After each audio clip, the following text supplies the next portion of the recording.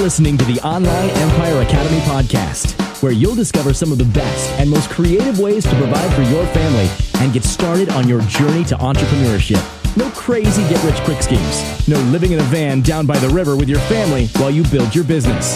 If you want real, actionable, and proven entrepreneur ideas that you can use right now, join us for free at theonlineempireacademy.com. Now, get ready for the Online Empire Academy podcast.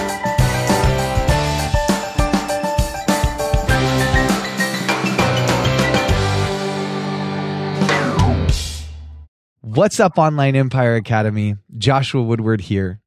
Today we have on Mike Haddad, and he's got this crazy idea and has developed this crazy business that a lot of us have probably thought about doing, but haven't taken it to the next step. But first, I want Mike to just kind of talk us through his story and how he got started. So Mike, how you doing? Good, Joshua. Thanks for having me. Absolutely. Will you share kind of your background and your story and how you got started in the e-commerce world? Sure. I was in the application software business for about 20 years, and kind of had an opportunity to look into doing some things on my own. The software company I was with was closing down, and I really didn't have a lot of passion for going to get another job. I found out about this concept of selling things on eBay for other people, and bought into a franchise network called I Sold It on eBay, and that's how it all started. I had never sold anything on eBay in my life, but had after a lot of research, thought it really was set up to fill an unmet need with people who just had a lot of stuff, businesses, fundraisers, and didn't really want to tangle with online selling themselves. And we've been here for about 10 years now, and we've stayed busy. I love it. See, and some of you may have heard of I Sold It, but one of the things Mike's done is he's gone and made it his own. Being a part of franchise, obviously you have the pieces that they hand you, but then you've got to develop and structure it the way that you best see it fit. So first off, will you explain the idea and philosophy of I Sold It? Sure. It's, one of the taglines is the easy way to sell online. So the whole, I guess, premise behind the business model is we take the time that you don't want to take as an owner of the products. We hopefully, if we're doing our jobs right, get you more money for the items than you get yourself, because we have the expertise to know how to sell online. And thirdly, we will reduce a lot of the risk. And that risk is really been increasing over the years in terms of online fraud, dealing with post-sale issues, and shipping to other countries and so on. So we're there to save you time, get you more money, and reduce your risk. And that's the whole premise behind it. It's an easy, the seller just basically, brings their items, and then they can sit back and they get an email with a link to the posting.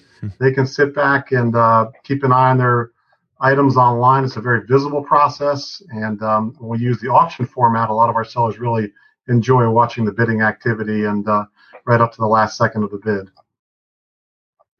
So how does this work? I'm a huge eBay fan, but Amazon is such a massive marketplace. How have you found that Amazon has affected your business and people wanting to sell on that platform rather than eBay? Well, it's interesting, Josh. We have actually broadened our marketplaces, and we consider ourselves really e-commerce experts. We do a lot on eBay, but we also do quite a bit on Amazon. The idea is we'd like to put the item that someone brings us on the best platform possible, and so that it sells for the highest. Amazon is also a great marketplace. It's a different marketplace. It's, as you know, it's fixed price. There's no auctions. But sometimes we get these, in-box electronics or new in-box cameras into the store. and we might decide, you know what, this might get a little bit more money on Amazon, and we're glad to do that. So we also have a professional seller's account set up with Amazon.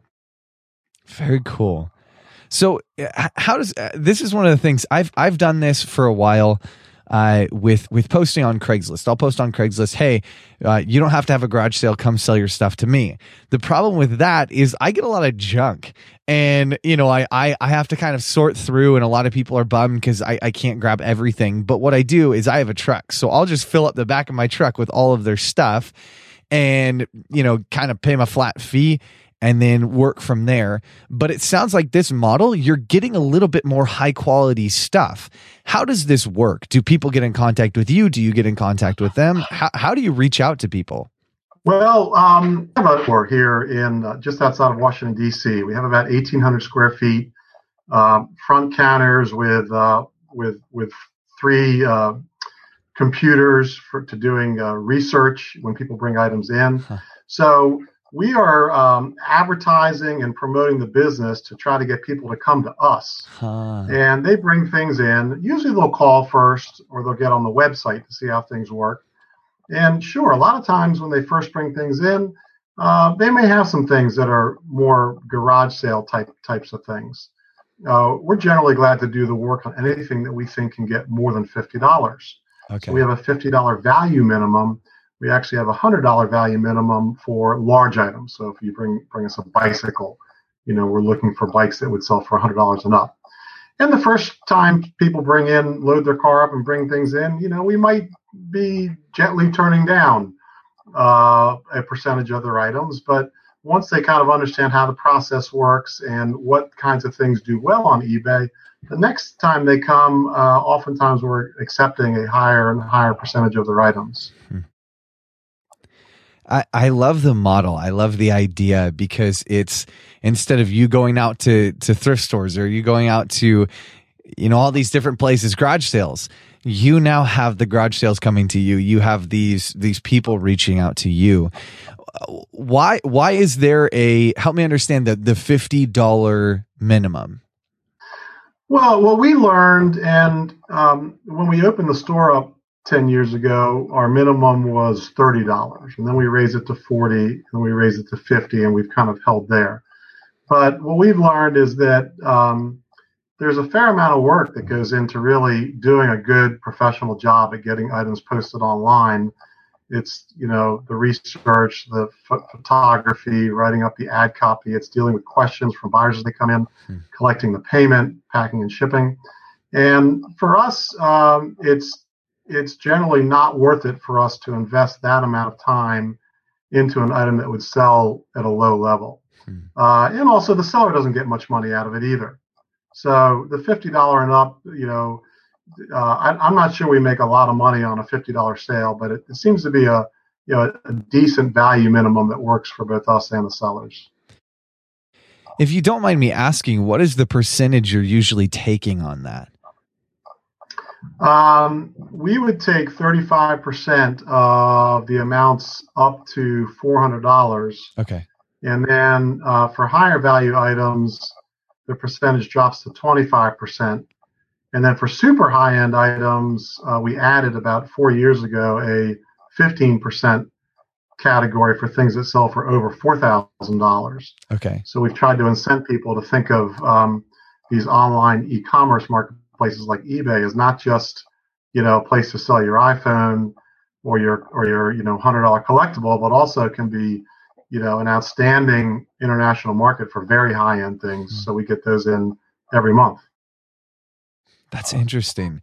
One of the questions I had when I was kind of looking through all your stuff is the marketplace I've been so scared to get into is art, just with the authenticating process and all of that. Have you guys done any of that processing? Yeah, we do. We do a fair amount of art.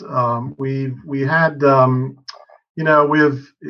you know, eBay is a very brand-oriented marketplace, and Yes. and the brand on art is the artist. If an artist's pieces are set up in a secondary marketplace like eBay and are buying and selling well, then we're glad to do it. We usually, will get the certificate of authenticity, the COA, to go along with the piece. And if we don't, in the absence of that, we'll do our own research to determine whether we think it's authentic. So, that leads us to original pieces that can do well as limited edition, signed limited edition prints that can also do well.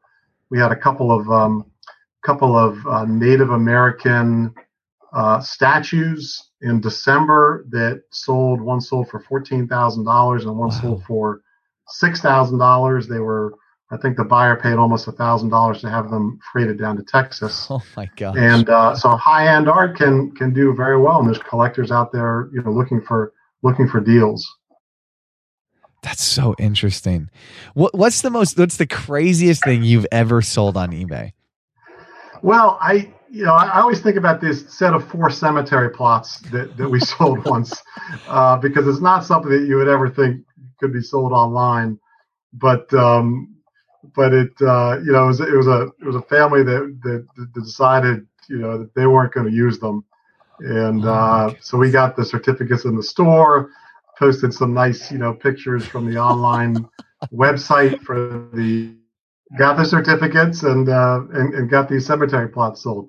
We another what I consider to be a kind of an unusual item was we got a very rare porcelain chess set from a company, a maker that was only around during World War II in Germany, called Alec, and they mostly made animal figurines. I think they made 5 or 6 chess sets ever, and one of them walked in our store, and we used a $10 start price auction on eBay, and it sold for about $18,000 and shipped to a buyer in Spain. Wow.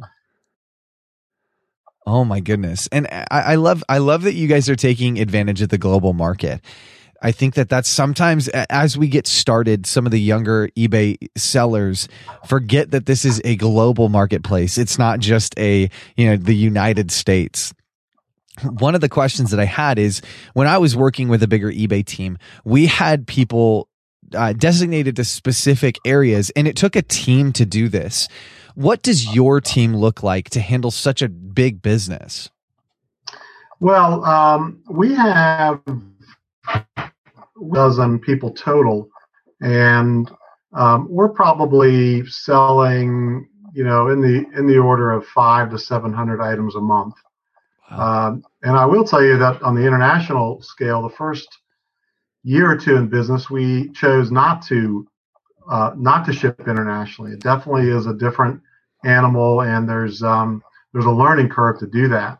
But then, like you said, the eBay is a global marketplace, and the idea of giving up potential buyers in a worldwide marketplace just didn't sit well with us after a couple of years. So we invested the time to learn how to ship internationally. eBay has made that easier over the years. The shipper that we use for it, which happens to be USPS, has made it easier. And we have some rules and our own little set of regulations that we post to every eBay posting for international buyers. But it's worked out well, and a lot of times those end up being some of our highest selling items, where the winning bidders are overseas. Man, what are some of the items that you're seeing coming in most? Is there a specific niche that you're seeing people are starting to sell more?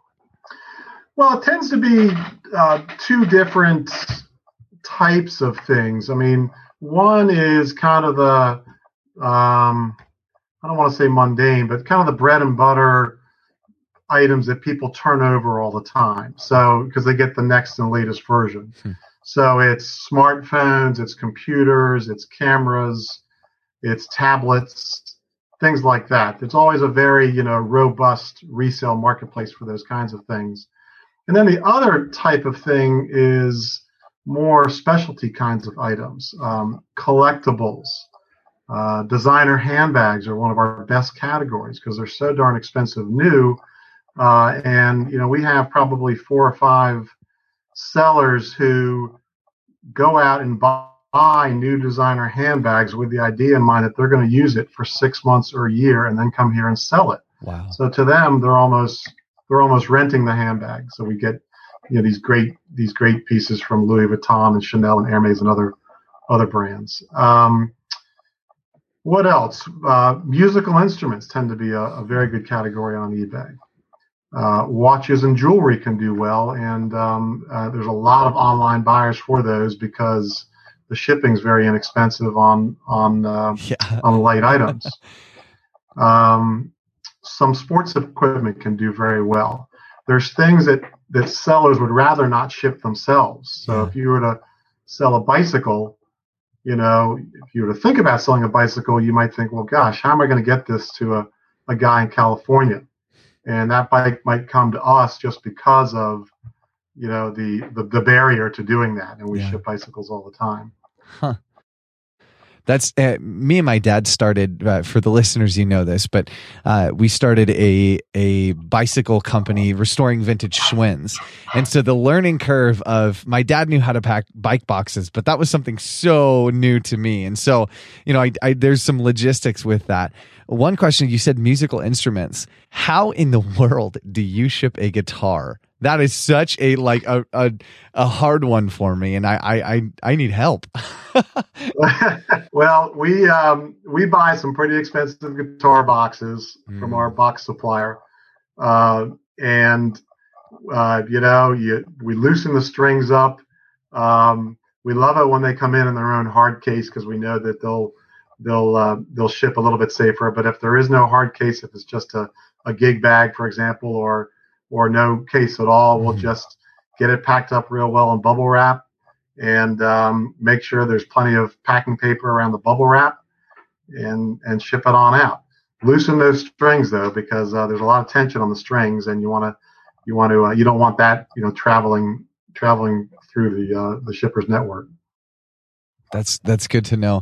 The only other thing that I was afraid of is where I live is really hot, and so sometimes wood will obviously warp based on where you're at. And so I'm thinking, if it's coming from 115 degrees and then going on an airplane somewhere, the temperature difference quite different. Have you ever had problems with whether it's a musical instrument or anything breaking or cracking on the way over?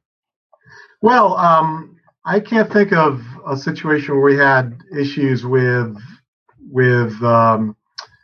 heat related damage, but yeah, every once in a while items do get busted up in shipping. And really, that's another reason why I think sellers bring us things, because when an item gets broken in shipping, our seller will never even hear about it. So then we're gonna deal with the shipper and the insurance claim and doing all that. And the fact of the matter is the shippers are pretty rough on items. We tend to overpack things because we absolutely hate doing insurance claims. Yeah. But even with that, there's going to be the occasional breakage, and then we've got to go through the process of recovering the money. How do you respond? What does your correspondence with the buyer look like? Do you guys pack letters into your boxes? What do you do for them?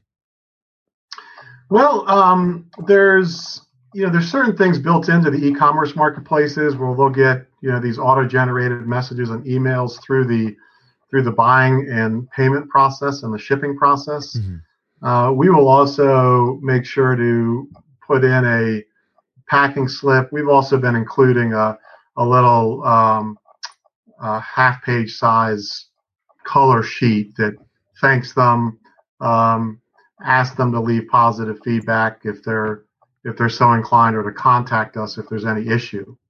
And we put my name on that and the store manager's name on that, just so we can potentially get those phone calls or direct messages in if there's any problems, because the business is all about customer service. That was going to be my next question is do you say anything about feedback? Because it's kind of a gray area in my mind of do you ask for it or do you just kind of allow it to happen? And so it sounds like you guys will say something about feedback. Yeah, and we try to be not too overtly blatant about we need your feedback or please leave us positive feedback. But so the wording is a little bit subtle. But in part, we do it as just a reminder to leave feedback, and we get feedback for about half of our transactions, which I think is fairly good. Some people choose not to leave feedback. Yeah. And I mean, at 700 items, that's pretty good. That's a lot of feedback. Yeah. When we opened the store 10 years ago, we started with zero feedback on eBay, and now we're approaching 34,000. So. Wow. That is quite a bit. What is the one thing that you're looking forward to in this year? What are some of the things that you guys are pushing into that you're excited about? Well, a couple of different things. It's we've got some buyback programs that are going on now for things that don't lend themselves to the e-consignment model. So we are now buying video games to the popular game systems, DVD and Blu-ray movies, recent edition textbooks, and we tend to use Amazon as a sales channel for those. We're also just starting a gift card buyback program. Based on our research, we're seeing that there's a lot of people that get gift cards and would rather not use them, would rather get the cash instead. Yeah. So we're piloting a program with a partner that is kind of like an eBay for gift cards, and we're hoping to roll that out in the next couple of weeks. It's just another reason for people to come into the store. And with all these things, we started an automobile listing service a few years back. With all these things, once someone comes in for one thing, they tend to develop into customers for our core business too. Man, I love it. I think that's so interesting. It's got my gears turning. For the new sellers who are going out to garage sales every weekend, who are going to thrift stores, what would you suggest to them? Really just, if you're going to use eBay or Amazon, just focus on the brand. They're both very brand oriented. There are some sites out there like Etsy that have cropped up for more of the handmade or the no-name things. We choose not to deal in that type of market, but just keep in mind that, eBay has 80 or 90 million items on it at any given time. People don't buy the items on browsing through hundreds or thousands of pictures. They are putting in a keyword, which usually involves that brand name, and that's how they're finding the item. They've already decided to buy that kind of an item, and they're just looking to see if they can find it on a place like eBay. And also, just to be very careful about condition. You get electronics from a garage sale or a flea market.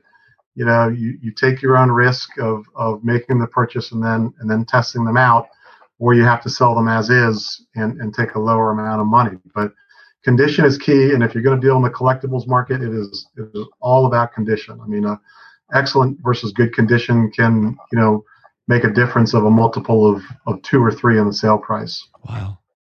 Well, so much good information in here. You've got my gears turning.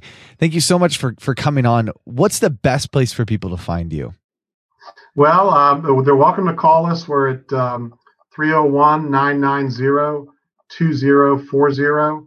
That's in Gaithersburg, Maryland. And we've actually got people that ship us things from around the country as well that don't have one of these stores in their marketplace. The website's got a lot of great information. That's isolditmd.com. So it's www.isolditmd. So it's isoldit, then the initials for Maryland.com. Very cool. Well, again, thank you for coming on. I've so enjoyed it. Thank you, Joshua. Thanks for having me. Until next time, Empire, have a fantastic day. Thank you for listening to the Online Empire Academy podcast. If you want real, actionable, and proven entrepreneur ideas that you can use right now, join us for free at theonlineempireacademy.com. If you've enjoyed this podcast, help us make more by rating us on iTunes and Stitcher Radio. We'll see you next time.